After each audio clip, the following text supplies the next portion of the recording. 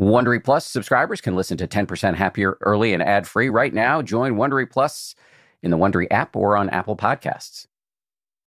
I'm from the Bronx, by the way. I'm not shy. Okay. You're not going to scare me. So I could tell. I got that vibe from you right away. You're not a sleepy sleep expert. no, this should be fun. Okay. From ABC, this is the 10% Happier podcast. I'm Dan Harris. Our guest today is quite a character in a good way. We'll get to our sleep expert, Donn Posner, in a second. First, one item of business. Today is the first day of the Summer Sanity Challenge. It's a free 21-day meditation challenge. If you sign up every day of the challenge, you'll get a short video followed by a free guided meditation. The goal here is to help you establish or reinvigorate your meditation habit. You can do this solo, or you can invite friends and family and track one another's progress. To join, visit 10%.com/challenge. That's 10%, one word, all spelled out, .com/challenge. Of course, the link will be in the show notes. All right, let's get to our guest. I don't know about you guys, but my sleep has suffered at times quite badly during the last few months. Today's guest really got me thinking about this issue in a whole new way.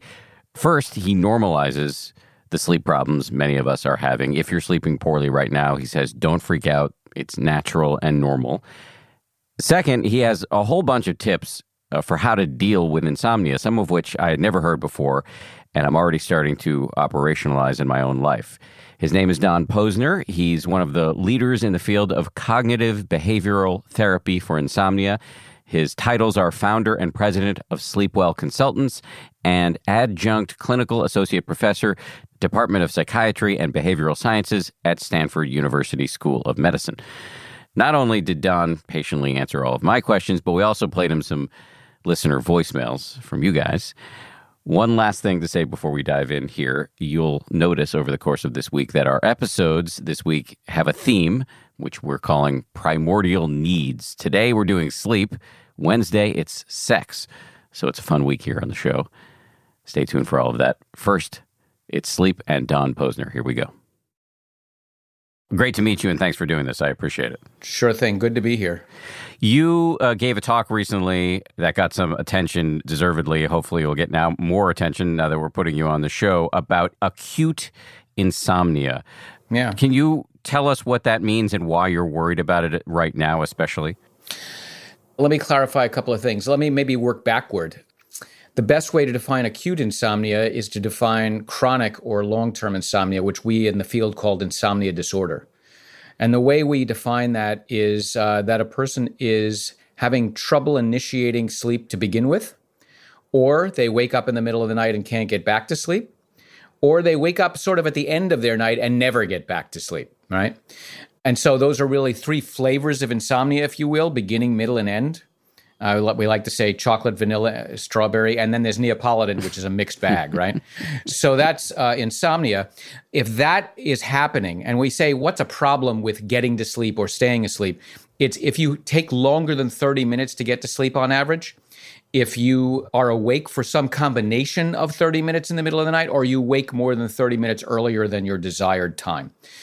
If that's happening 3 or more nights a week for longer than 3 months, and you have associated daytime symptoms, that's insomnia disorder. And I want to underscore that last piece, which is it's really a 24-hour disorder. It has to have impact on your day for us to say that this is really an insomnia disorder problem. You have to have something like fatigue, sleepiness, concentration problems, performance problems, and so forth. So chronic insomnia is those symptoms more than 3 months. So now going back to your question about acute insomnia is all of that less than 3 months. When I give talks and when I ask the audience, how many people here have ever had a bad night's sleep? I know I'm going to get a laugh and 100% of the hands go up. We've all had that experience. And all of that is normal and nothing to concern ourselves about. And we don't even talk about anything as diagnostic as acute insomnia until we get to at least 3 days. But then anywhere between 3 days and 3 months is considered acute insomnia. And that means that you're having those problems either initiating or maintaining sleep. And you may or may not have daytime symptoms yet. And it's usually due to some stressor. And we say anything from the biopsychosocial spectrum. I now say to my trainees, you could probably open the dictionary, put your finger down on a word, and find something that causes insomnia. Okay? Whether it's an illness, a physical pain, a change in your environment, a psychological stress like stress at work, tax time, those sorts of things. And I also hasten to add that the valence of that does not have to be negative, right? Change is stressful. So getting married and getting a new bed partner in your bed can change your sleep patterns. Having a child is a good precipitant for an acute insomnia until you can get that kind of straightened away. The thought process is absolutely very much that that's a normal reaction to stress, maybe even a good one, because if we go back evolutionarily speaking, sleep is a dangerous activity, right? If you're asleep, you're vulnerable. It must be important for that reason, because every species does it. And so it must provide a very important function, but it's dangerous. So we always say that sleep is deferred when the lion walks into the mouth of the cave, right? And therefore, we could say that acute insomnia is adaptive, if you understand. So even now in our culture, it's adaptive in the sense that you're making changes, you're trying to deal with whatever's coming down the pike. But we always expect that if you then adapt appropriately, or the problem itself goes away, or you get on some medication, or the stressor itself remits, then we expect the acute insomnia to remit. And so all of that we consider to be normal. And it is for a smaller subset, but yet epidemic numbers, that sort of gravitate into this chronic insomnia realm, which is where people like myself and my colleagues come in terms of helping people to treat that. If I've heard you correctly, chronic insomnia is a big issue. You've dedicated your life's work to addressing it. Mm-hmm. Acute insomnia makes sense given what we're all living through right now. Mm-hmm. And in some people, it will escalate to chronic, and that's the source of your big concern right now. 100% correct. Okay. Yeah. So what could be causing more acute insomnia now than in normal times? Well, we're all more under stress. We're under stress for a lot of reasons. We're under stress because of the disease and everything that goes along with that. What goes along with that? Worries about our own health, worry about our children's health, worry about our elders' health, worry about ourselves getting the disease. But we're also concerned about the mitigation attempts we're making. At least some places we're doing it well. We're concerned with, loss of job, loss of revenue, loss of our business. I can't imagine the person who's sleeping well through that. So again, I say, and we'll come back to this later, but the first thing with regard to acute insomnia is don't panic. It's normal, okay? There are lions in the cave, so to speak. There are lions in the cave is exactly right. So we should not be surprised. That said, in addition, not only are we faced with a tremendous increase in the amount of stress to a vast swath of the population, we can really say this is now worldwide.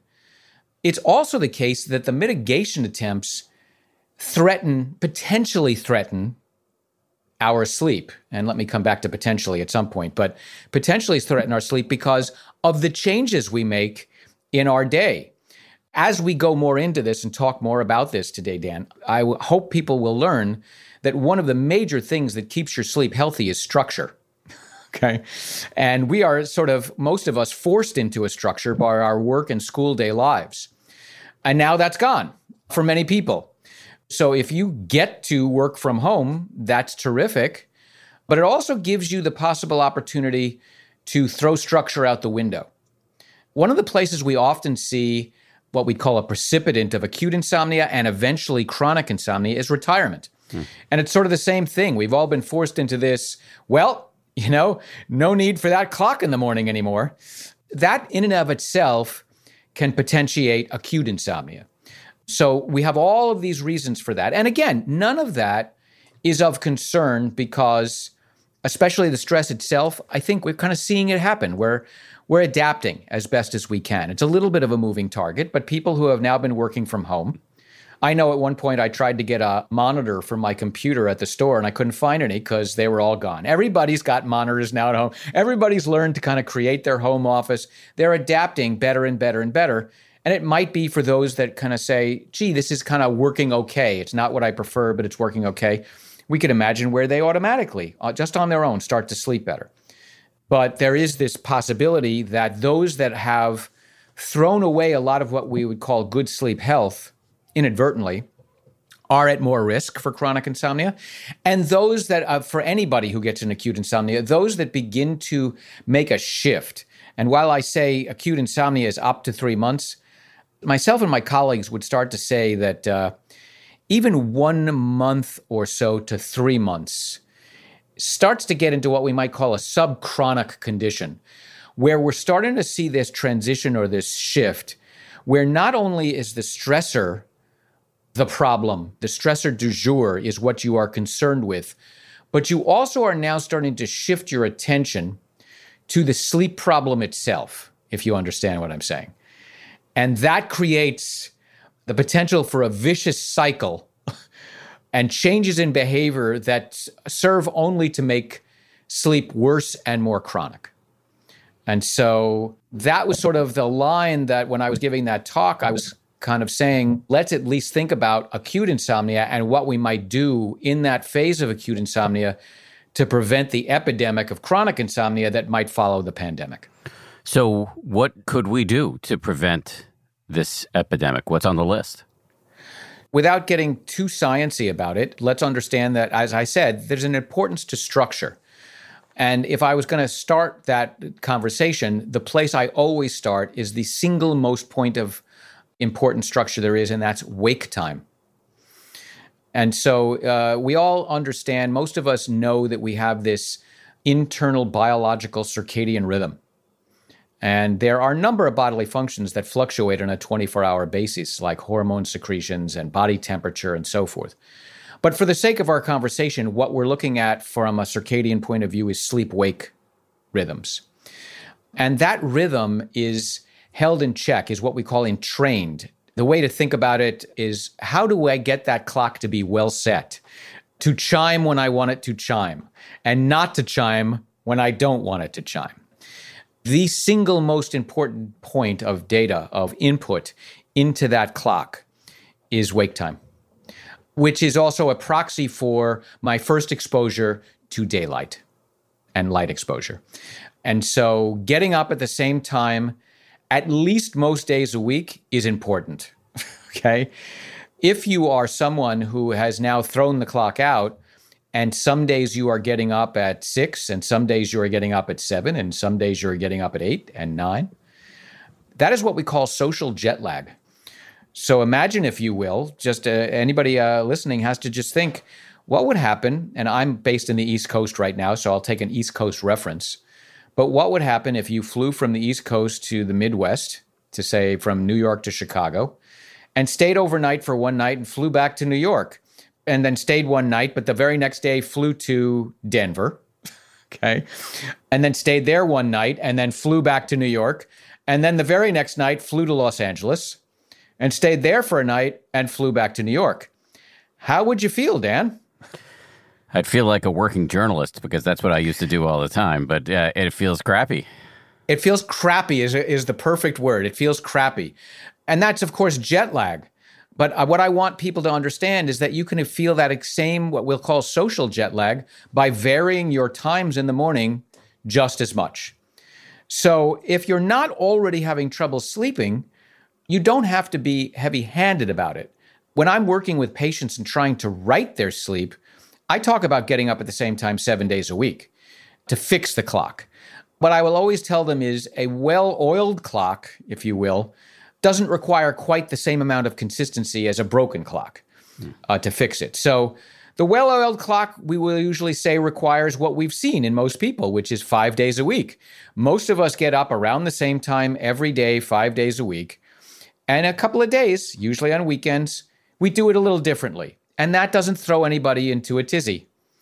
And so if you're already not having problems sleeping, all I can recommend is get up at the same time 5 days a week and largely go to bed at the same time or after, if you're not sleepy, 5 days a week, because that will help maintain good circadian entrainment and good circadian rhythm. Now, add to that, any other regularity in our lives can add to that circadian entrainment. So regular meal times, as opposed to grazing on a random schedule. Regular exercise times. Going back to some structure in your life. Take a walk at the same time every day. Do things like that at the same time every day. Maintain your activities during the day. Try to get out and be active. Activity helps sleep. And nothing begets lethargy like lethargy. So sitting around and doing nothing is not a great idea either. We are diurnal animals, which means we're not raccoons. We don't forage for food at night. We do our foraging and our work during the day. So most of us should be on a daytime schedule. We should be eating our meals during the day. Our activity and work should be during the day. And as we transition into night, we should make that transition into lower levels of light. We don't have to be sitting in the dark, but lower levels of night, and also transition our activities. We probably should not be working right up until bedtime. We should not be letting our difficult child who lives on the other side of the country call us at 11 o'clock at night with their problems.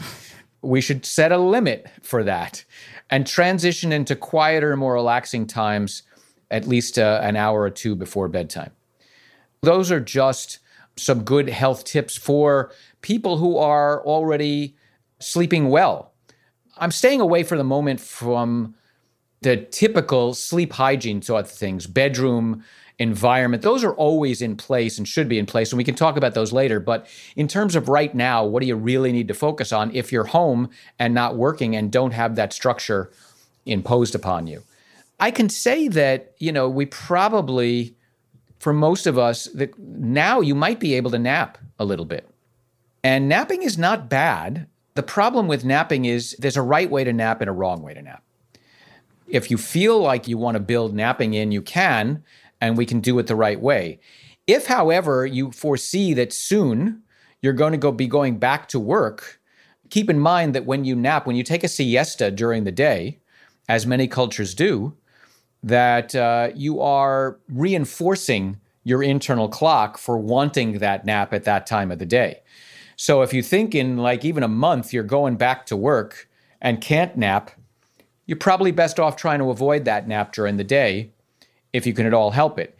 If you do nap, whether because you want to now just build that into your life, as many, for instance, retired people might do, or you just can't help it because you're having a problem with sleep at night, you're trying to compensate as little as possible. So if you are going to nap, the ideal time to nap, and we all know we have this little dip after lunch, this postprandial circadian dip in rhythm. And that's a normal function. That's as it is expected to be.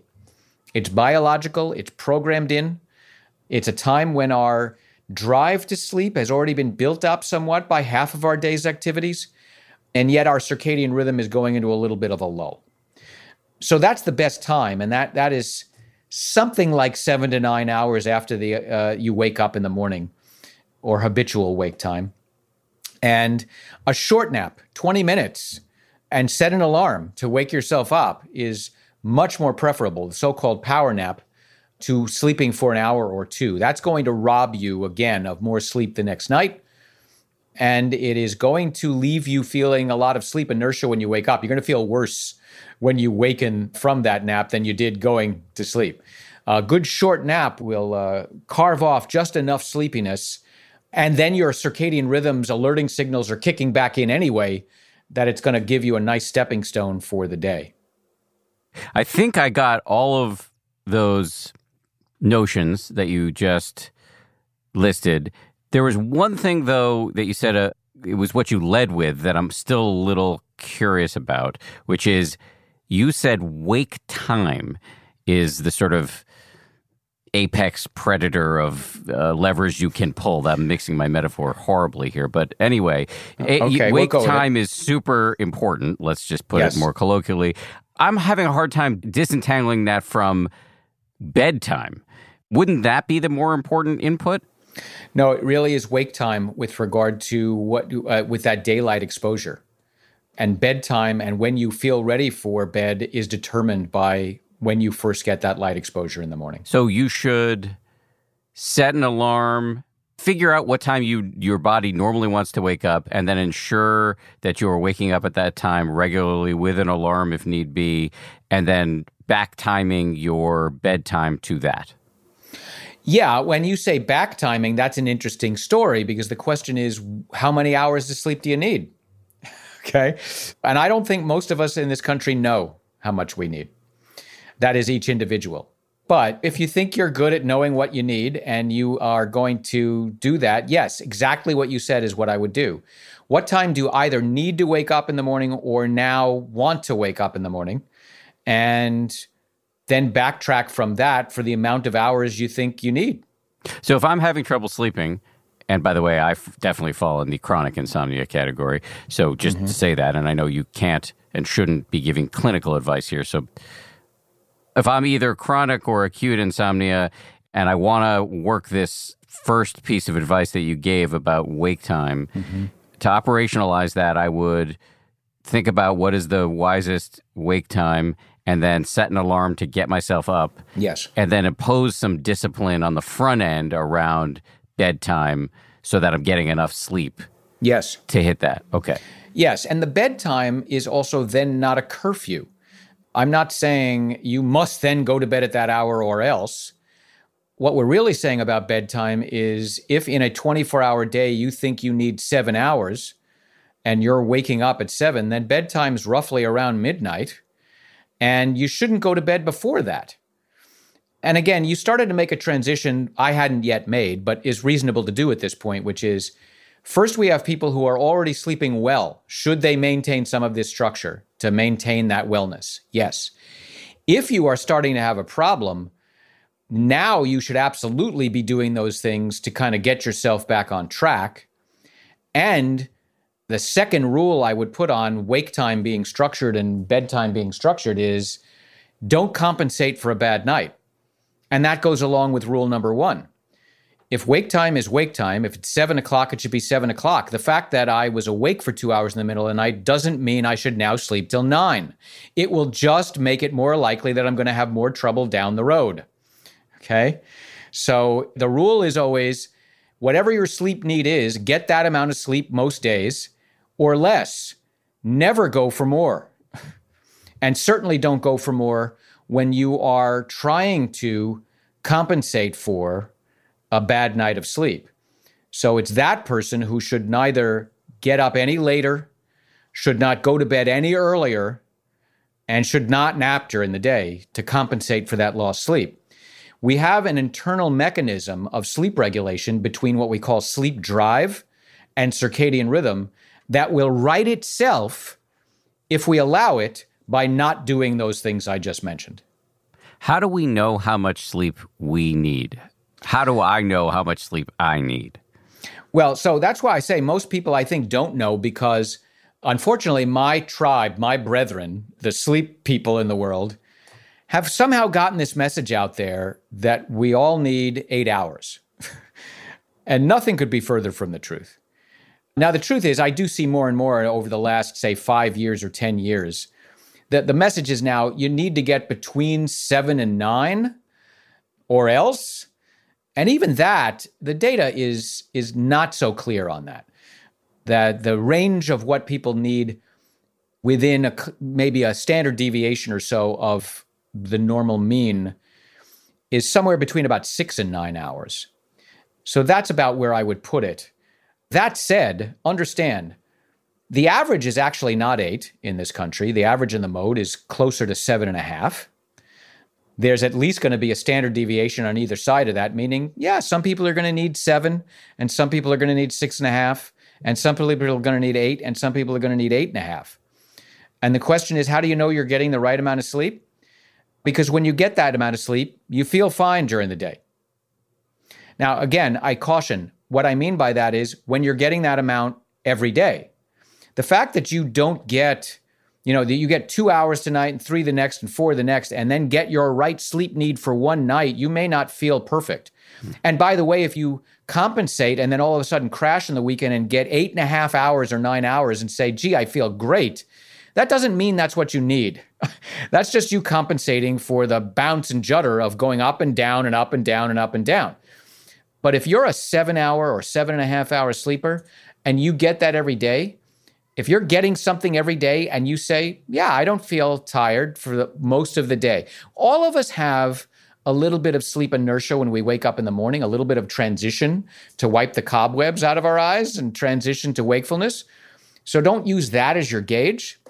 We all have that little bit of dip in the afternoon. And we all, it stands to reason, should be starting to feel more tired and sleepy as we approach bedtime. So I ask people to gauge how they're functioning at all other times of the day. That's when I want to know, how you doing? Are you tired, sleepy? No. Are you concentrating well? Yes. Are you active and creative and feel good? Yes. You're probably getting what you need. So this issue of what the message your brethren are putting out is interesting, because coming into this conversation, I wanted to get to this. We had a sleep expert on the show 6 months ago. So pre-pandemic, pre-racial justice protests, pre-economic deep freeze, all of the things that are providing us so much stress right now. And it was one of the most popular episodes we've ever done. This, and I expect this one to rival, if not exceed that, because sleep is such a universal and resonant issue. This expert said all the data he had looked at suggested if you're falling below 7 hours a night, you are in danger. I was just reading something about that, and I am telling you that the data is not clear on that.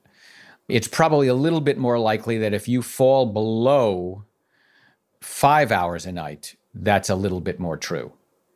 Okay?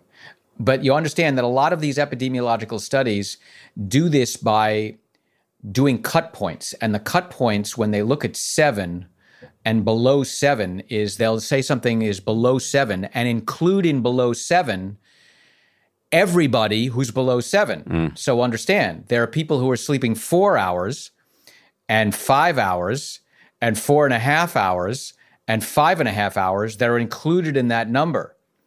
And when you do a finer grained analysis of the data, it looks like going below 5 makes a difference. But people who are at 6, 6.5, if you just separate out them from everybody else that's below 6, not so much danger.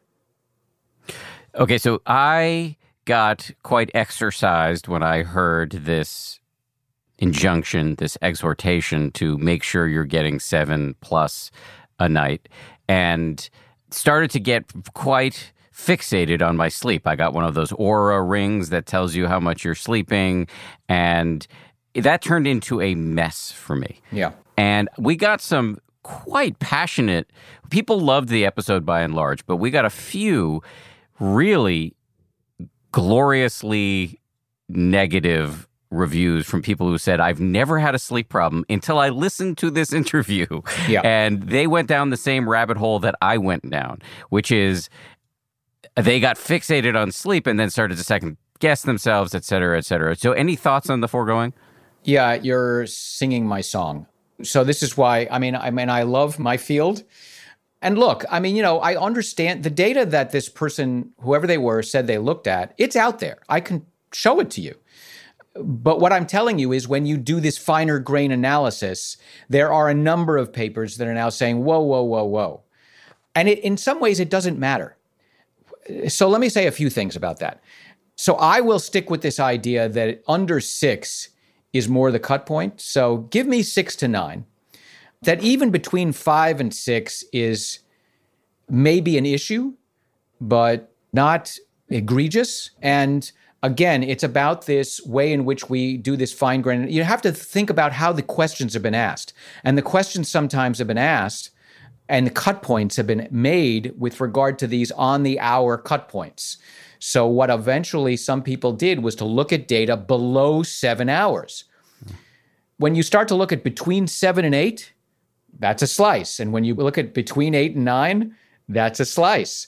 When you look between 7 and 9, that's a slice that's smaller than below 7. Okay? Below 7 is everything that's below 7. That's a much wider margin. And so I tell you, there are people in that margin that they looked at who are sleeping 5 hours and 4 hours.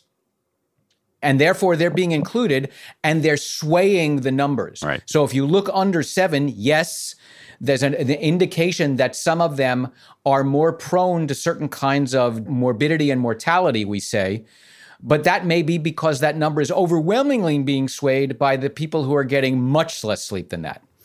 Going back to your comment, which I love, the other thing they're not doing when they do these studies is they're never looking at the people I just talked about, which is they're just saying, how much sleep do you get? And not how do you feel? Okay. So suppose you took a cohort of people who were getting 6 hours a night and felt great, and you found 10,000 of those people. That's not what they're doing. Okay. They're just lumping everybody in. So some people get 6 hours a night because they're not sleeping well, and they could get more, or they should get more. And some people are getting, being forced into that by work schedules. But some people get 6 hours because that's what they need. And if you get 6 hours and you feel great, and you get that every day, if you try to sleep for 7 or 8 hours, you're going to get insomnia. Okay? You're going to expand your sleep opportunity beyond what your body can give you. You will occasionally sleep for 7 or 8 hours and put yourself into deficit so that you now no longer need as much sleep the next night and have a night of insomnia. And this is what starts to happen. And then people get freaked out. And so I've been saying this for a long time. My brethren are well-meaning. We should definitely they're out there also saying we should take sleep much more seriously. Yes. We should be attentive to what our sleep needs are and fight like the dickens to get that. Yes. But to start saying everybody needs between these numbers and you should get it is absolutely makes business for me. I get people with insomnia all the time who are coming and saying, but so-and-so said, or they said, and I go, oh, they again. Okay, let's debunk that. So if you're getting overly fixated on your sleep because somebody's told you that sleep is important, you're going to undermine the whole machine. If you're getting overly fixated on sleep for any reason, you're going to undermine the whole machine. Sleep, that's one of the big issues here. And one of the pieces of advice I give to everybody, but also especially those people who are having trouble sleeping. You cannot make yourself sleep. You cannot. Sleep is such an automatic process. It is, think of it like heart rate, digestion, perspiration, respiration. And I say to my patients, you don't ever find yourself after your last meal thinking, let me see if I can digest a little bit faster here. Okay? And they'll say, oh, no, I never do that. And I'll say, why don't you do that? And they'll say, because I don't have any ability to do that. And I'll say, exactly the same with sleep. If you get into bed and you start trying to make yourself sleep, you are done for. I ask these questions in my audiences. I always ask for somebody when I'm usually training other therapists how to do this work. And I always ask for somebody who is a good sleeper in the audience, and I ask them to raise their hand, and I say, okay, forget any other behaviors you have in terms of reading in bed or not reading in bed, watching TV in bed, whatever your habits are. At some point, most of us close the book, do all of that sort of stuff, and put our heads down on the pillow. And I ask that person who's a good sleeper, tell me what it is that you do at that point to get to sleep. And 100% of the time, I get either a shrug of the shoulders, a quizzical look, the answer, I don't know, the answer, I'm not sure what your question is, because that's exactly the right answer. Good sleepers do nothing. When you ask them what happened last night when you got into bed, they say, I got into bed and then I don't remember. That's what it should feel like, Dan. When you start getting into bed and saying, I don't know, am I close? Am I getting there? Am I not? You're way beyond already where you should be in terms of trying too hard. And of course, everybody and their brother has a remedy.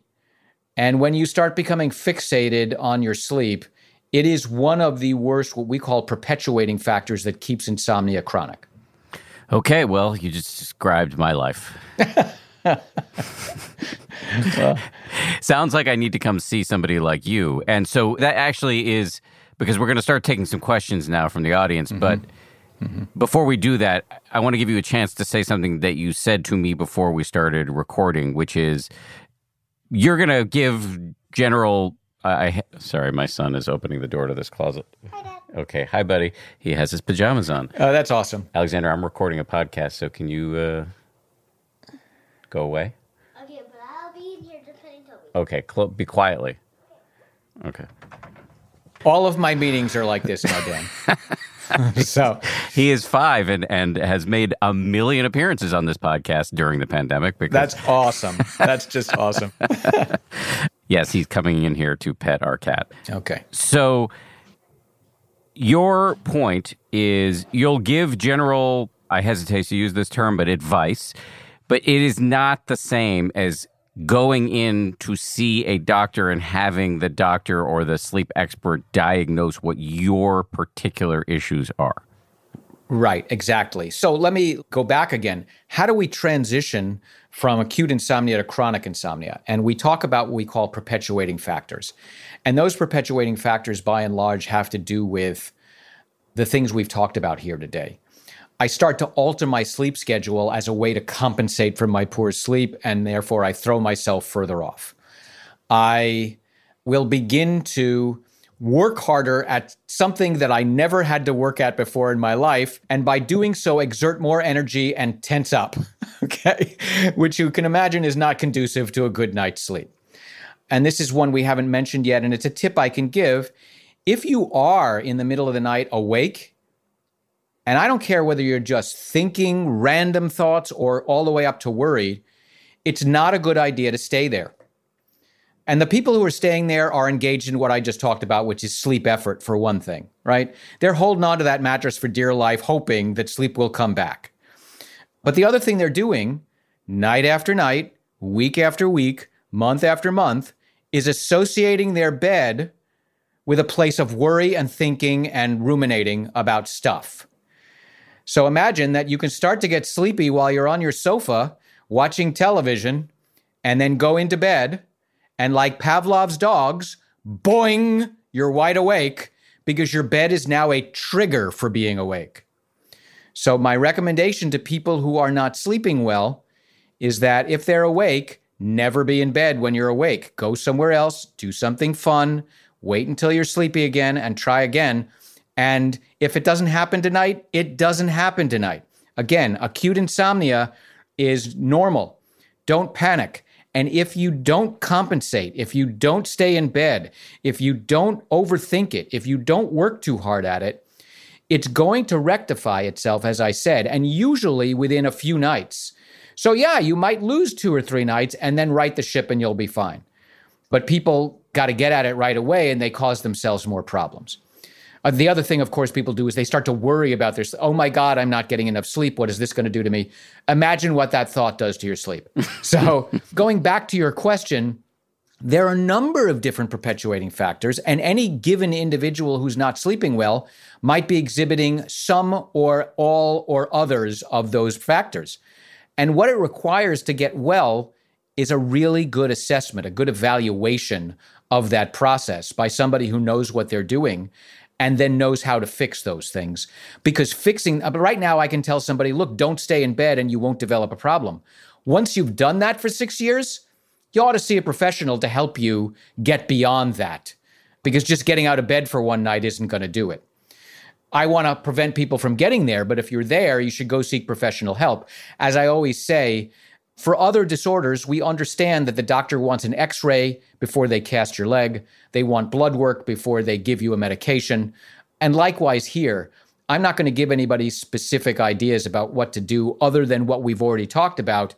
And what I would advise anybody who has tried a couple of these things and it's not working to do is go get it properly assessed by a professional who is a behavioral sleep medicine specialist like myself. So just to put a fine point on this, the tips or advice that general guidelines that you're going to share in the course of this, and you've already shared in the course of this interview, are basic sleep hygiene, that we should all be sort of endeavoring to operationalize in our lives. But if we're finding ourselves with chronic or subchronic insomnia, that's the time to actually go get an individual assessment. Yeah, look, even subchronic, if you do some of these things, it might work.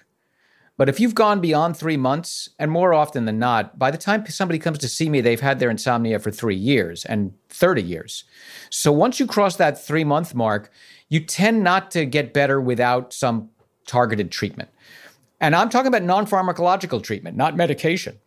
The number one, I should get this out there, the second largest medical organization in the country, the American College of Physicians, has now done a guideline paper on insomnia and has basically made the statement that the treatment of choice for insomnia disorder is cognitive behavioral therapy for insomnia, which is a non-medication therapy for insomnia, which goes after all these things we've talked about.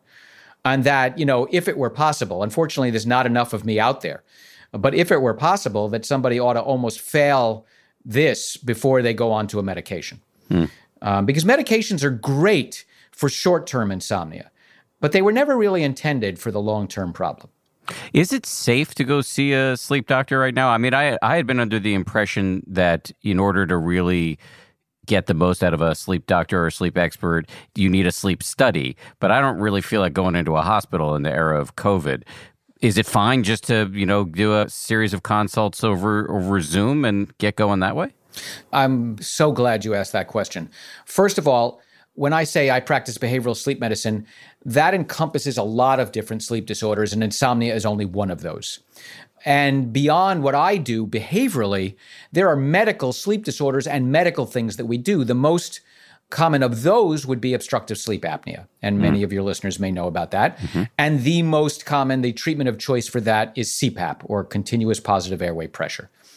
In order to get diagnosed with sleep apnea appropriately, you have to have a sleep study, as you have noted.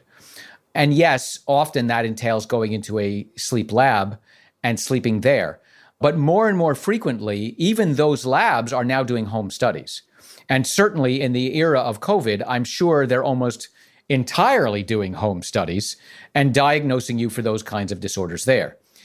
Coming back to insomnia, insomnia is a disorder that does not, unless you suspect other occult sleep disorders, does not require a sleep study whatsoever for the diagnosis. And so somebody like myself could diagnose you online like this, and we are right now in an age when telehealth is flourishing and state laws are allowing people to do more telehealth rather than bringing people into the office. So for the particular type of work we're talking about with regard to treating insomnia with cognitive behavioral therapy for insomnia, it can be done exclusively online through telehealth. How's that? I love it. Figuring this out is now number one on my to-do list. Yeah. More of my conversation with Donn Posner right after this.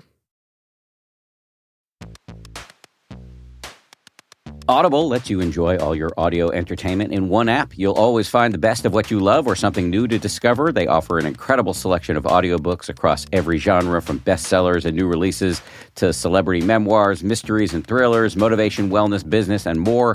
Audible is the destination for thrilling audio entertainment with highly anticipated new releases and next listen recommendations for every type of thriller listener. The selection over on Audible when it comes to true crime, mystery, and thriller is quite extensive. They've got John Grisham, tons of stuff by Stephen King, David Baldacci. My favorite that I've checked out recently in the crime fiction genre is called Age of Vice. It's by Deepti Kapoor. It came out not long ago. Not only is it thrilling and very, very plotty, but it's also written incredibly well. It's truly literature. Deepti Kapoor is like a force of nature as a writer. Age of Vice, it takes you into the underworld in New Delhi in India. I absolutely loved that one. As an Audible member, you can choose one title a month to keep from the entire catalog, including the latest bestsellers and new releases. New members can try Audible free for 30 days. Visit audible.com/10% or text 10% to 500-500. That's audible.com/10% or text 10% to 500-500 to try Audible free for 30 days. Audible.com/10%. The Taste the Mediterranean sales event is going on now through March 19th at Whole Foods Market. It's a store-wide event packed with flavor. My family and I are regulars at Whole Foods Market. We've got one, I think, less than a mile and a half away from our house. This Taste the Mediterranean thing sounds pretty cool. They've got Mediterranean-inspired flavors. You can save on Parmigiano Reggiano, charcuterie, and ground lamb. They've got delectable seafood choices. You can save on whole branzini and sustainable wild-caught sockeye salmon, which is a regular feature at our dinners in this house. My son loves that salmon from Whole Foods. And I'd be remiss if I didn't point out all of the 365 by Whole Foods Market products. Stock up on wallet-happy Mediterranean essentials like feta cheese crumbles, whole wheat pita pockets, and more. I am constantly consuming these 365 products, including the raw cashews, which I snack on all the time. We love the 365 sea salt and pepper. We love their sushi rice. You get the picture. Go check it out. Taste the Mediterranean now at Whole Foods Market. Before we dive into some of these questions that we got from listeners who called in and left us voicemails, is there anything else, any other points you want, macro points, micro points, anything you want to say before we start getting into these kind of specific issues? Yeah, there's one that we haven't touched on, which is one of the interesting things. And look, there's no question that everything we've talked about, I think, is true. And by the way, there's people all over the world right now doing research studies and getting grants on COVID and sleep and looking at all of those issues. So we don't have all the data right now, but we will eventually. But anecdotally, no question, some people are becoming more stressed and therefore at risk for acute insomnia and at risk, therefore, for chronic insomnia. And some people may be altering their schedules in ways that are making them at risk for acute and chronic insomnia. That said, one of the things that I'm definitely hearing within my field is that at least some subset of people are sleeping better now than they ever did. Ah, interesting. And I wanted to get that out there because I can only speculate as to why that is. But I think it has to do with things that we've been talking about. But I did talk about this idea that we all have sort of a proper sleep number, if you will, a sleep need, having nothing to do with a sleep number mattress. We all have a sleep number. I'm going to use the number 7 because I hate using the number 8. Everybody somehow thinks, all of my patients come into me and they're locked into an 8-hour time frame. I'm going to use the number 7. Suppose you're a 7-hour sleeper. The other thing that we all genetically have is a preferred sleep phase, meaning when in the 24-hour day am I best able to get my 7 hours? And we all have an intuitive sense of this. This is the effect that we have when we think about somebody as being a night owl or somebody being a morning person. So when I say that somebody needs 7 hours, they can probably get 7 in a fair range of sleep, but it may be that they can get their best sleep between 10 to 5 and not between 1 to 8, and somebody else is going to get their best 7 hours between 1 to 8, and so on and so forth. What I think may be happening during COVID for people who are working home is that if in fact they are getting up with some structure in their lives, they're doing so but at a different set of phases than they did when they were forced to work. When you have to get up in the morning at 5:30 in order to get showered and dressed and shaved or make-upped, and then into the car and commute for an hour, and then get to work on time, you don't have to do any of that anymore. And now maybe you can afford to get up at 7 o'clock instead of 5 o'clock or 5:30.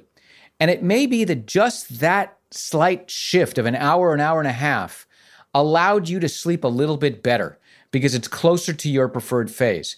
It also may be that people are feeling better because they're not being shorted. Again, I'm not saying anybody can sleep any number of hours. I'm saying if your sleep need is 7, you should try to get 7. And if you're getting 6, you're going to feel a little shorted. And it may be that our work schedules for many people are forcing them to burn the candle at both ends and not getting enough sleep. That's a message my brethren have out there that they're right about. We should try to get what we need, is the way I'd like to frame the message. And COVID may be allowing some people to get what they need in the proper phase. And so if you're finding yourself sleeping better, I think that may be the reason. That's so interesting. I know I said I wanted to get to the voicemails, but there's one other point I want to let you make because you kind of made a nod in this direction. But when we were talking about the importance of wake-up time, you then talked about exposure to daylight or sunlight. And I actually think and I know in your talk you expand on this, what does that look like? Should we be, if we can, getting outside first thing in the morning? Why is that important? And if we can't get outside, should we be sitting by a window? Why is this an emphasis for you? Again, light is what entrains the circadian rhythm. It is essential to that pacemaker in the brain. And so the timing of that light is essential to keep us entrained into a 24-hour schedule. Controlling when you're exposed to that light is a good idea, which means two things. It means that when you get up in the morning, you should open up the curtains and get as much light exposure as you can. If you're not having a particular problem with sleep, sure, sitting by an open window is good enough. Try not to sit in the basement if you could at all help to do it. If you have a very dark place, if you can get out for a little while, that's a good idea. That will help to strengthen. Again, if you're already sleeping well, I'm not telling people, boy, you better do this or else. But if you're not sleeping well, definitely you want to get light at the same time every day and try to get either by a window or get outside if you're not getting exposure to that light. And frankly, the other thing that people should be doing is controlling the light in their bedroom before that. We don't want to get too much light exposure before our destined time to wake up, or that can predispose you to waking up earlier or resetting circadian patterns and waking you early. So a sleep mask is a good thing. If you can afford it, room darkening shades and putting shades on tracks. I always like to say that the rest of the world has gotten the memo and we missed it. We seem to have missed it on a lot of things now. The rest of the world got this memo. And the memo is we were born in caves and we should have stayed there. If you go to Latin America, they have what they call persiana. They have metal sheets on tracks that come down. And I feel fairly certain you could survive a nuclear blast behind that thing. But for sure, you're not getting any light exposure. If you go to Europe, you're going to see the shutters that they close and you kind of have a slat that comes down and closes them off. And there's no light coming in the morning. We have window treatments. We have blinds and drapes that let a lot of light in the morning, relatively speaking. And so I always tell people it's much better to keep your bedroom as close to really dark as possible. That what I'd like is to be able to develop film in your bedroom in the morning before you wake up. Okay, this has all been incredibly helpful. So let's somebody other than me ask some questions here. We got a lot of questions along the same lines. Mm-hmm. There was one really big theme that I want to hit first. You've already kind of hit it. It's going to require some repetition, but I think it's worth it because I think this is a big issue that a lot of people are dealing with, which is the middle of the night wake up. Mm-hmm. So Samuel, our producer, is just going to play. We got 3 messages along these lines. He's just going to play them for you, and then you can hold forth. Okay. Thank you for taking these sleep questions.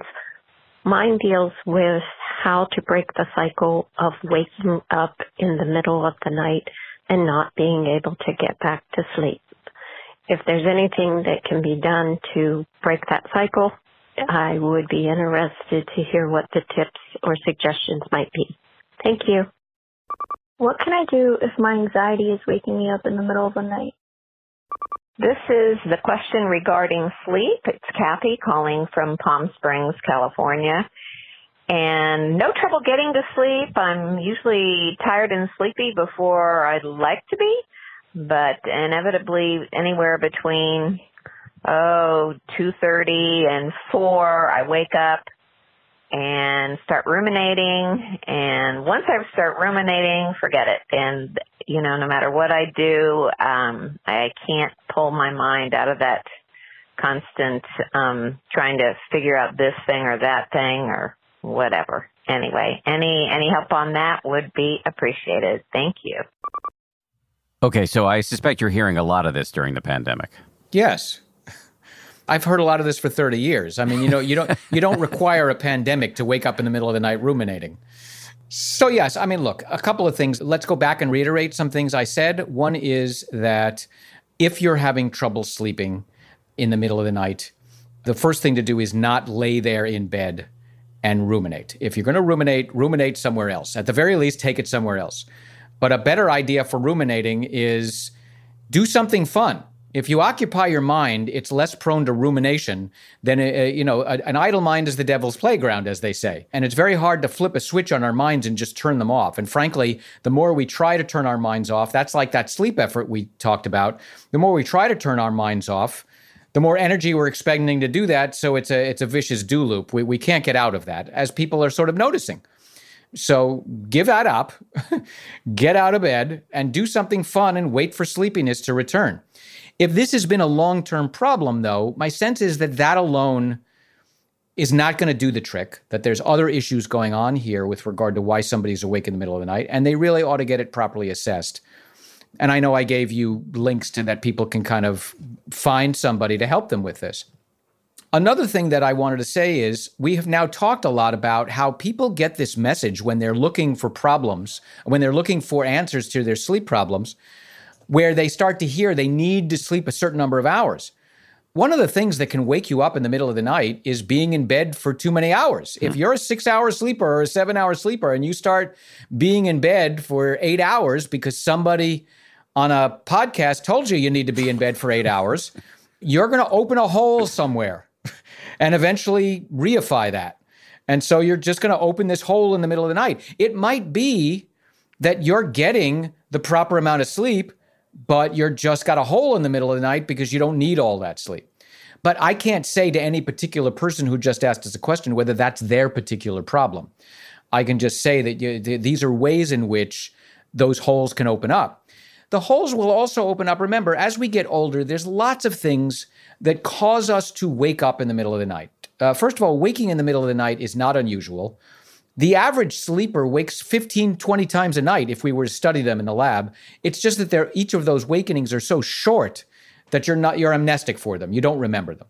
Now, as we get older, we start to remember a couple of those awakenings because they get a little bit longer, maybe once or twice or even 3 times a night. And if you can roll over and go right back to sleep, that's really not of concern. That waking up as we get older, I can't make it through the night now without waking up and needing to use the restroom. It's not happening. So the question is not, did I wake? The question is, can I reinitiate sleep? And that's what people with a chronic insomnia problem need to learn to do. And again, there's many things that they need to do that. But many people will hesitate to go get the kind of help I'm talking about because they will attribute the reason they're awake in the middle of the night is to some medical problem. Is it true that a hot flash from menopause will wake you in the middle of the night? Yes. Is it true that a full bladder or a urinary retention problem will wake you in the middle of the night? Yes. Is it true that a prostate problem will wake you in the middle of the night? Yes. Is it true that chronic pain will wake you in the middle of the night? Yes. But most people who have those problems will tell you whether they're voiding in the bathroom and then coming back to bed, they're now done. Their bladder's not keeping them awake for 40 minutes at that point or an hour. Something else is, and they can get help with that. So you have a hot flash. If it doesn't last all night long and you get cooler, but then you still can't go back to sleep, that's something else, and you can get help with that. And it may be the difference between waking 3 times a night for 20 minutes total or waking 3 times a night for 90 minutes total. And that's the way to think about that. One last thing about waking in the middle of the night or early morning. The thing we haven't touched on at all is what I'd call general sleep hygiene. This is the kind of stuff where people are told, oh, drink less caffeine. What should I do about exercise? What should I do about alcohol? Perhaps the biggest one on that list is alcohol. Alcohol is an interesting substance because it will first cause you to be more drowsy and sleepy, and in some ways, therefore, might help you to get to sleep. But it is an abysmal sleep aid because it lasts very short and wears off in the middle of the night and can produce fragmentation and cause you to wake. I'm not talking about substance abuse issues now. I'm not talking about alcoholism or any of that. For some people, and I don't know who they are, for some people, just having a glass of wine or an alcoholic beverage near bedtime might make you both, first of all, sleepier than you want to be before bedtime, so you're falling asleep inadvertently on the couch earlier than you should, which will wake you up in the middle of the night. And the alcohol wearing off itself in the middle of the night will wake you up in the middle of the night. And so if anybody out there has a doctor that says, oh, maybe a glass of wine before bed would be a good idea, don't listen to that. It's really a bad idea to use alcohol to help you to sleep right now. And I now said that. Do any of the people that called in, is it alcohol that's causing their problem? Almost certainly not. But it's a good jumping off point for worth talking about that issue. Let me ask a question on this waking up in the middle of the night thing. This plays off the very first thing you said, which is if it's going on for a while, you get out of bed, do something fun. One thing that might be fun for some people that I would imagine you would say we shouldn't do is play video games on your phone or do anything on your phone, because then you're bombarding yourself with the kind of blue light that might make it harder to fall back to sleep. Is that correct? So yes and no. I mean, remember, we don't want to get a lot of light exposure in the middle of the night, but please, for those of you out there who are taking this to heart, put out night lights and things like that. Don't bump into walls. Don't fall and break your hip. Don't do any of those things. It's okay to get low-level light. It's okay to watch television. If you're watching television, that's all about the light you need, right? If you're reading a book, you want a book clip light, or you want, a source of light from behind you to light the book, that's fine. So then we come to devices like iPads and phones and things like that. And what I will say there is you touched on the idea that it's not light per se, but the spectrum of blue light that has the most effect on the circadian rhythm. And most of us now, almost all of our devices have a blue light filter. So download the blue light filter. You can set it to say, I want no blue light between 10 p.m. and 8 a.m. And your screen will take on a little bit more of an orange tint, and that should do better.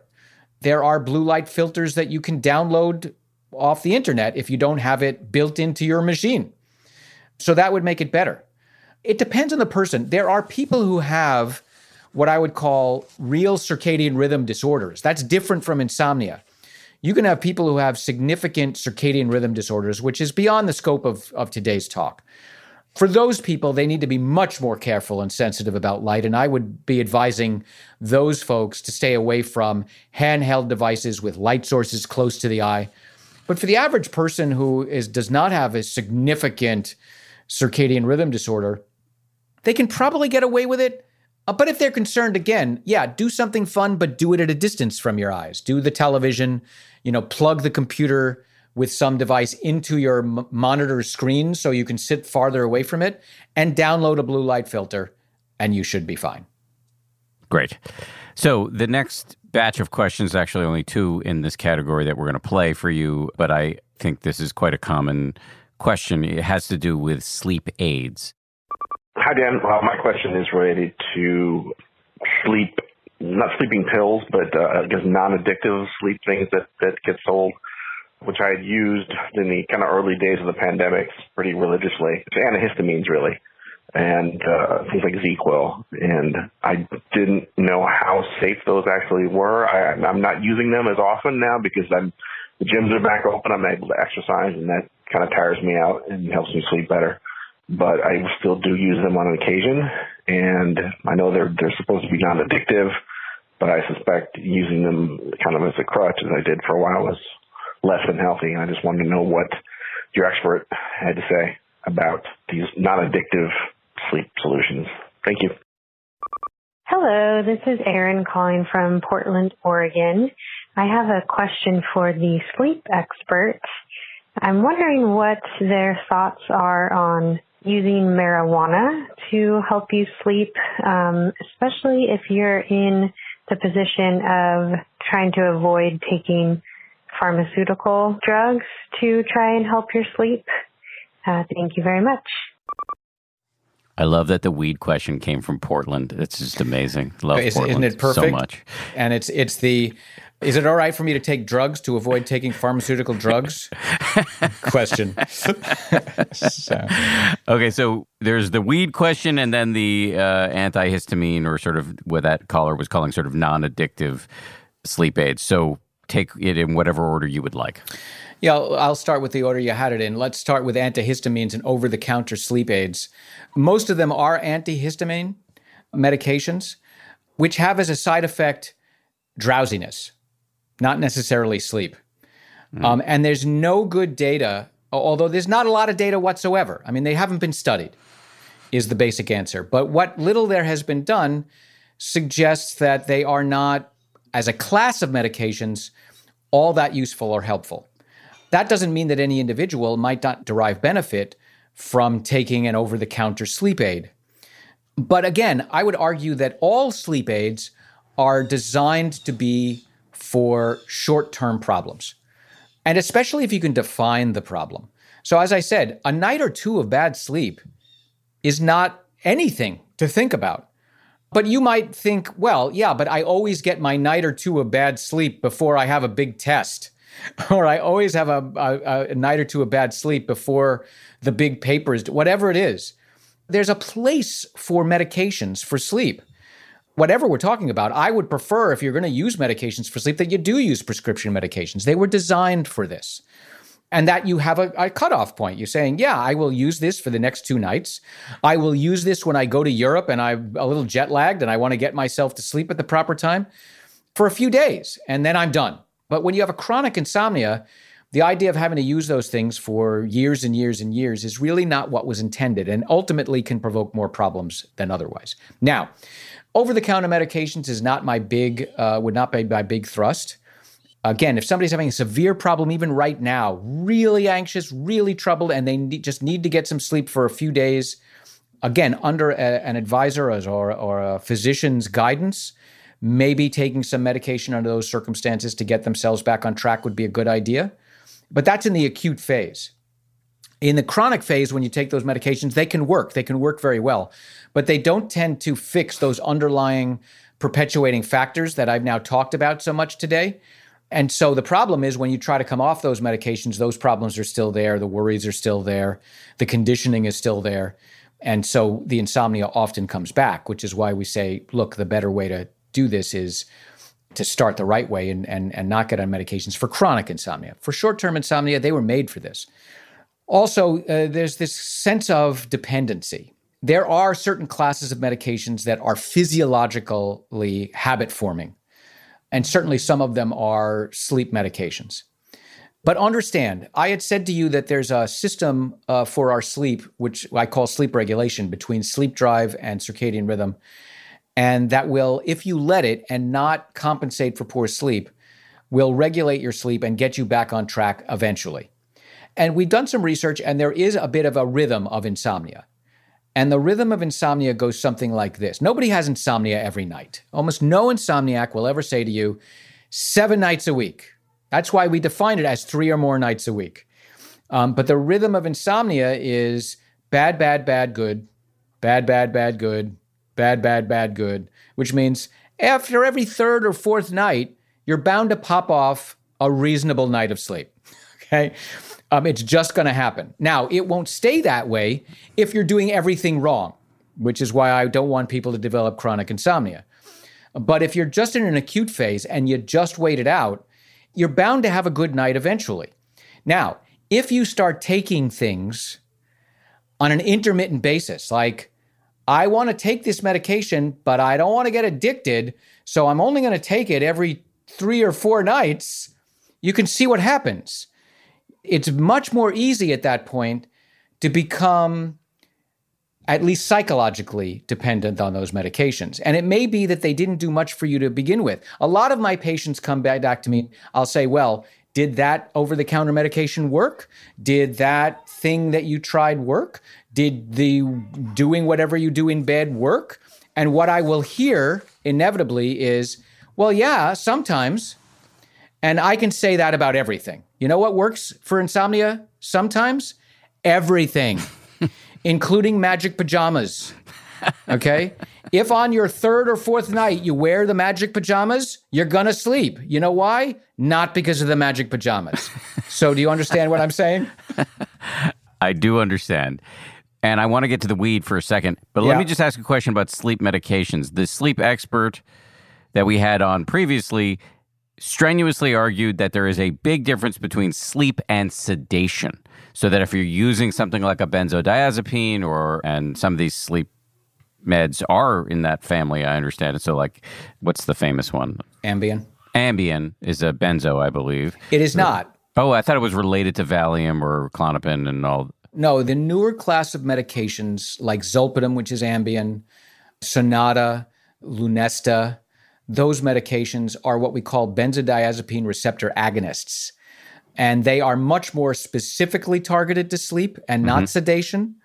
And they are, while again, anybody can develop a dependency on these medications psychologically. Imagine you take it every night and it works for you, and then you stop taking it tonight, what do you think's going to happen? You're going to get into bed and start thinking, oh my God, I wonder if I'm going to be able to sleep without X, Y, and Z. What do you think that does to your sleep? So basically anything can do that. But those newer class of medications are not benzodiazepines. I would hasten to say that. I would definitely agree with the idea, though, that there's a difference between sedation and sleep. And so, again, I don't know whether he was advocating medications for sleep. I do advocate them as a short-term, but not a long-term solution. I don't think they're a good long-term solution. And I think people should work to get off of them. Where are you on weed? You got some? Where am I on weed? What we know about marijuana is that it works a lot like Ambien. Okay? That is, it will, in the initial phases, it will work to put you to sleep a little faster. It may wake you more in the middle of the night, but if you wake, you'll get back to sleep faster. And so, like Ambien, it will do both of those things. But there is a tendency, a possibility, like with Ambien and Lunesta and any of those medications, to become more tolerant to the medication, which means that over time, it's having less effect. If that happens, you then may find that it's taking longer to get to sleep and you're longer awake in the middle of the night. If you use weed for, a long time and then decide, I don't want to do this anymore, you again might have some significant problem trying to get to sleep and get back to sleep. Now, I'm not saying at that point that cannot be fixed. Just like everybody else's insomnia I just talked about, it can be fixed. If you're using marijuana, again, I would think of it like any other sleeping pill. I wouldn't use it for long-term fix. I would use it if you wanted for a short-term fix. Now, the other thing to kind of hasten is some people are using it for other things. We need to remember that some people are on various kinds of medications that might not be great for their sleep, but they need it for other reasons. Then that is a struggle to then get to a person like me to say, how can we make you the best sleeper you need to be on marijuana because you're using it for glaucoma, or on marijuana because you're using it for pain, or on marijuana because you're using it for cancer? And we do that all the time. So what I don't want people to run away from here is saying, that's it, I better stop my marijuana that I'm using for other things. But as a sole sleep aid, I would think of it like any of the other sleeping pills. It wouldn't be my first choice for long-term management of insomnia. Okay, so I think we have time for one more little set of questions here. These both have to do with something that, a psychology that I see at play in my own mind about bedtimes. This is Amy from Connecticut, and my question is about just staying up super late. So in my normal life, I'm a night owl, and I make myself go to bed around 11. But now that I have no reason to get up early anymore, I find myself being up till about 2, sometimes 2:30. And even then, I don't even want to fall asleep. I'm just wide awake. So how can I bring it back to 11? How can I get sleepy again? How can I retrain my body to not want to party all night? Thanks. Bye. On the subject of sleep, one thing that I struggle with, not so much with the act of falling asleep or staying asleep, but I find myself every night, whether it be doom scrolling on Twitter or watching TV too late at night, I kind of just want to keep it going and just won't allow myself to go to sleep at a reasonable hour. And even though I always wake up in the morning feeling very exhausted and not well rested and knowing that I should go to sleep earlier and have a more calm nighttime routine, I forget that by the time night comes around and I just want to watch Netflix and scroll on Twitter. So I'm wondering if you or the experts have any advice on how to kind of switch that knowledge to wisdom, and just because I know that better sleep would have a big impact on my life. Thanks again. Yeah, these are my people. It's 10 o'clock at night and my wife are like, well, should we watch another episode of whatever show we're watching? And, it's like rebellion time. So What do you say? Yeah, that's another thing that you should keep in mind is that I said marriage is a time when insomnia starts because people of different preferred sleep phases, people of the same sleep phase tend not to marry each other. And so there's always this argument over, I want to go to bed earlier and I want to go to bed later. And somebody's going to lose that argument and that can precipitate insomnia. Going back to the caller, there's a general question here. So I want to address it in a general way again. not necessarily to her problem, but there's a whole class of people. What we're talking about here is preferred phase. She used the term night owl. Well, a lot of people are night owls, and all that's saying is my preferred internal phase, the best time for me to get my good sleep number, is later than the average bear. There's a whole class of people that tend to fall in that category. There are always exceptions, but tend to fall in that category. And we call them teenagers. Okay? All of us go from childhood into adolescence and into young adulthood, and children sleep long. They need more hours than adults, and they sleep early. An 8-year-old, a 7-year-old is tending to wake at 5 or 6 in the morning and waking their parents to their utter consternation. And then, like my son, turned into an adolescent, and it took dynamite to wake him up in the morning. Okay, that's a natural change in preferred phase. Your sleep number doesn't change that much once you get to adulthood, but your preferred phase changes a lot during the course of the lifespan. And in younger age, the tendency is for what we call a delayed sleep phase, for later. And that has nothing to do with all the activities that kids are doing. If they had none of those, if they were living in a Mennonite colony, and they all were living a pious life with no parties and no late night, keggers and any of that stuff, they would still want to go to bed later. It's just a natural shift that takes place genetically. I had already mentioned to you that some people are sleeping better because they're being allowed to sleep in their natural phase. And I think that's nowhere going to be more true than with our teenagers and young adults, that they are going to be finding that they're going to bed later and they're sleeping in later because they can. And because they're doing it, they're getting more sleep. We are doing a terrible disservice to our teenagers by making them get up earlier than the young kids to go to school. Crazy, okay? Absolutely crazy for the human animal. So with regard to the question that I get a lot, which is, well, should I allow my person to do that? Should I allow my teen to do that? Again, if they're sleeping well and waking up in the morning and they feel like they're doing great, the answer is, I don't see why not. It's more their preferred phase. And if they right now have an opportunity to get that, they're going to function better and more efficiently in the hours that they have awake when they do that. What we still want to stay away from in that class is irregular hours. I still don't want that teen getting up some days at 9, some days at 10, some days at 11, some days at 12, and so forth. If their natural phase is like from, 2 in the morning to 9 in the morning or 10 in the morning, then do that 5 days a week. Now, the question was also about transitioning back. The question is, how soon do you have to transition back? As you start approaching a time when you're going to have to get up earlier in the morning again, yeah, you may want to start transitioning. How do I learn to fall asleep earlier was the question. Again, I go back to, you set that with wake time. If you keep getting up at 10 o'clock, you're not going to be ready to fall asleep at 11. But if you start getting up earlier and earlier and earlier, you'll start to become more and more prone to be ready to sleep at 11. Unless, again, you're so delayed, your clock is so off kilter that becomes a problem. And all of that can be fixed with a specialist.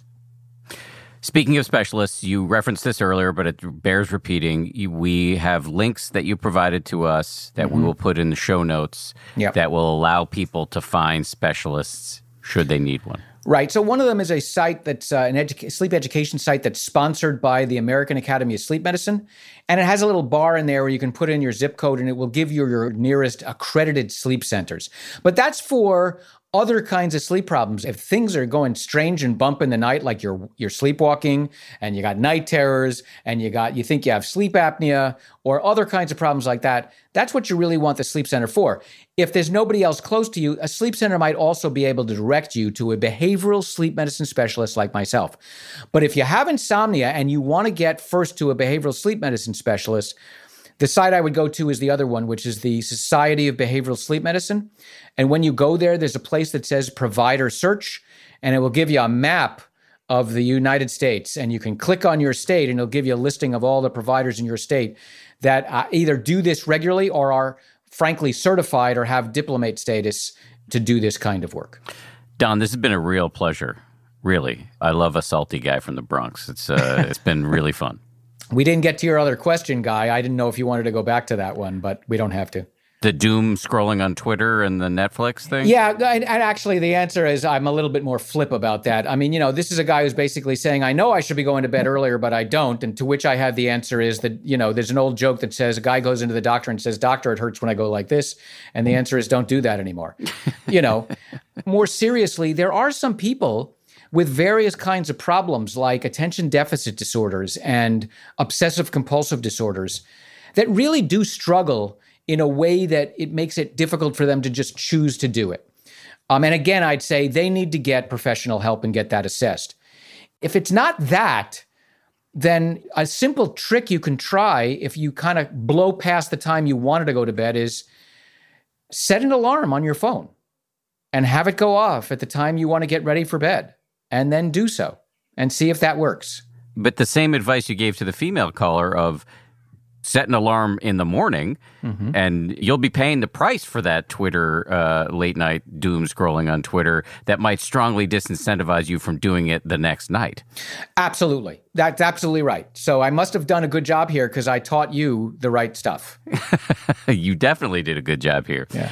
I'll tell you some bad advice. When I was a little kid, I would go to my father, who was a jokester, and I'd say, Daddy, I can't fall asleep. And he would say, bend over and run as fast as you can into the wall. Yeah. Yeah, I know those treatments. Listen, I've seen it all. I've really seen it all, including magic pajamas. Yes, well, I'm going to invest in some magic pajamas. Well, just remember, they work sometimes. Donn, thank you again. Really appreciate it. Yeah, my pleasure. Thanks for having me. This was a blast. Big thanks to Donn. I really enjoyed that.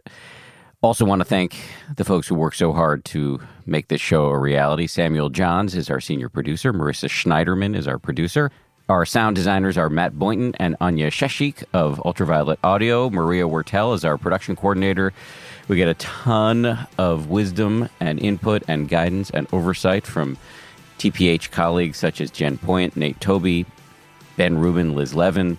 Also, a big thank you to Ryan Kessler and Josh Cohen from ABC News. We'll see you on Wednesday for the sex episode. Don't want to miss that one. If you like 10% Happier, and I hope you do, you can listen early and ad-free right now by joining Wondery Plus in the Wondery app or on Apple Podcasts. Prime members can listen ad-free on Amazon Music. Before you go, tell us about yourself by filling out a short survey at Wondery.com/survey. The early 2000s was a breeding ground for bad reality competition series. From shows like Kid Nation, CBS's weird Lord of the Flies style social experiment that took 40 kids to live by themselves in a ghost town, to The Swan, a horrifying concept where women spent months undergoing a physical transformation and then were made to compete in a beauty pageant.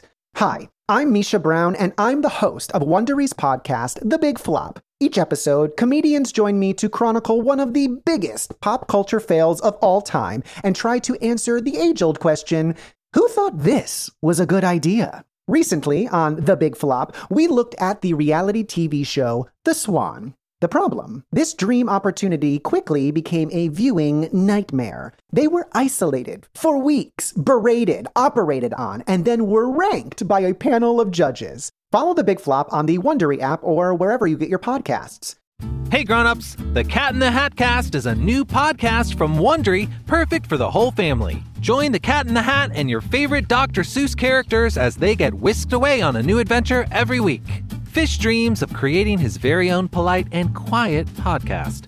That is, until he gets a surprise visit to his Fishbowl podcast studio from the Cat in the Hat himself, and it becomes very clear that the cat has other plans for the podcast. And those plans are the opposite of quiet. Sing along to new favorite songs, try your luck at Titanic tongue twisters, have some fun with wondrous wordplay, and most importantly, bring your family along for all of the adventures in the Cat in the Hat Cast. Follow the Cat in the Hat Cast on the Wondery app or wherever you get your podcasts. You can listen to the Cat in the Hat Cast early and ad-free on Wondery Plus. Join Wondery Plus in the Wondery app or on Wondery Kids Plus on Apple Podcasts today.